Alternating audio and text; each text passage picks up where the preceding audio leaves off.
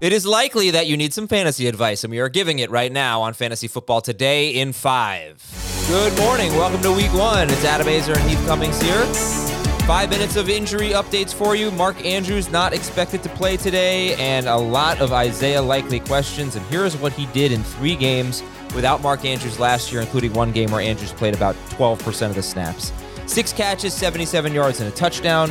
1 catch for 24 yards and a touchdown, but he led the team in targets in that game. 8 catches, 103 yards. 2 of those games with Lamar Jackson, 1 with Anthony Brown through 44 passes in Week 18. All right, Heath, where do you have Isaiah Likely ranked among tight ends? He is a number 2 tight end for me, right in the Luke Musgrave range. So I think I'll probably be one of the low guys on him.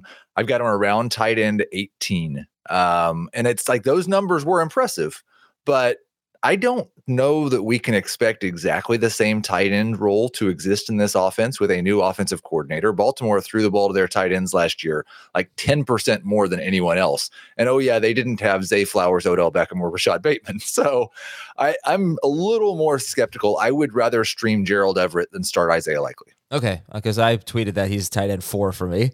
I think he's so tight perfect. I'm glad we're starting off on a good foot. He's Consensus. tight end 5 for Jamie. I don't know if I see him in Dave's rankings just yet.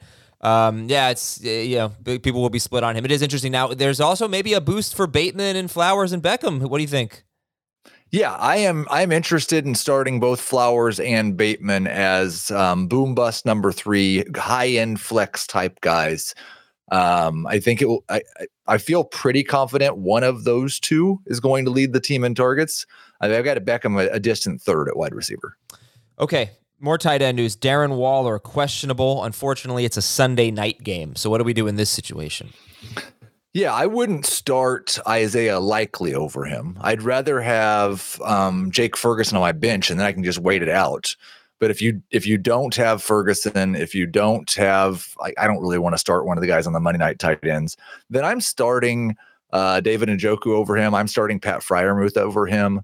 But I'd rather wait it out. If you're in a super deep league, you could pick up Daniel Bellinger and see what happens there.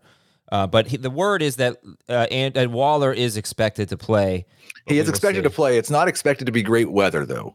And sometimes that can have an impact on guys with injuries and how much they play. And you've got pretty significant risk for a guy who's had as many hamstring injuries as him in the last few years and already battled one this year, that he's not a full-time player.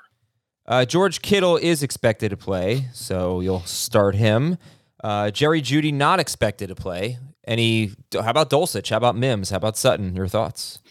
Yeah, I'm starting Sutton as a high-end number 3 or low-end number 2 wide receiver. I have Dulcich, I believe, right behind Isaiah Likely. So, and none of these guys are bad streams. There's probably 17 guys in that tight end 12 range because the bar is so low. But I would slightly prefer Likely to Dulcich, and Mims is a good boom-bust flex option, but behind Bateman and Flowers for sure. So I was excited to start Romeo Doubs when I learned that Christian Watson would be out and Doubs had returned to practice, but apparently he's going to be on a snap count. I think that was Schefter and Rappaport reporting that. This is week 1, so I'll just say this now. We get a lot of snap count reports throughout the year, and then coaches seem to just go stray from that. But I don't know what to expect from Doubs. Should we play it safe and sit him and anyone that you like in the Packers passing game? Aaron Jones. I think you should be very scared of the Packers passing game. It's Jordan Love. We don't have a great grasp on exactly how good of a quarterback he is. His number 1 wide receiver might be Jaden Reed, a rookie in his first game. I would like to stay away from the Packers pass catchers. What about A.J. Dillon? Does this help him at all? I wouldn't be. It depends. The Packers are actually underdog to the Bears. Yeah. So, yeah, if the Packers defense steps up and they're able to slow down this Bears offense, then, yeah, I do think it would help Dillon. I've not moved him up in my rankings much at all, though. He's still just a high-end flex. Marquise Brown and Zach Ertz are expected to play. Do you care?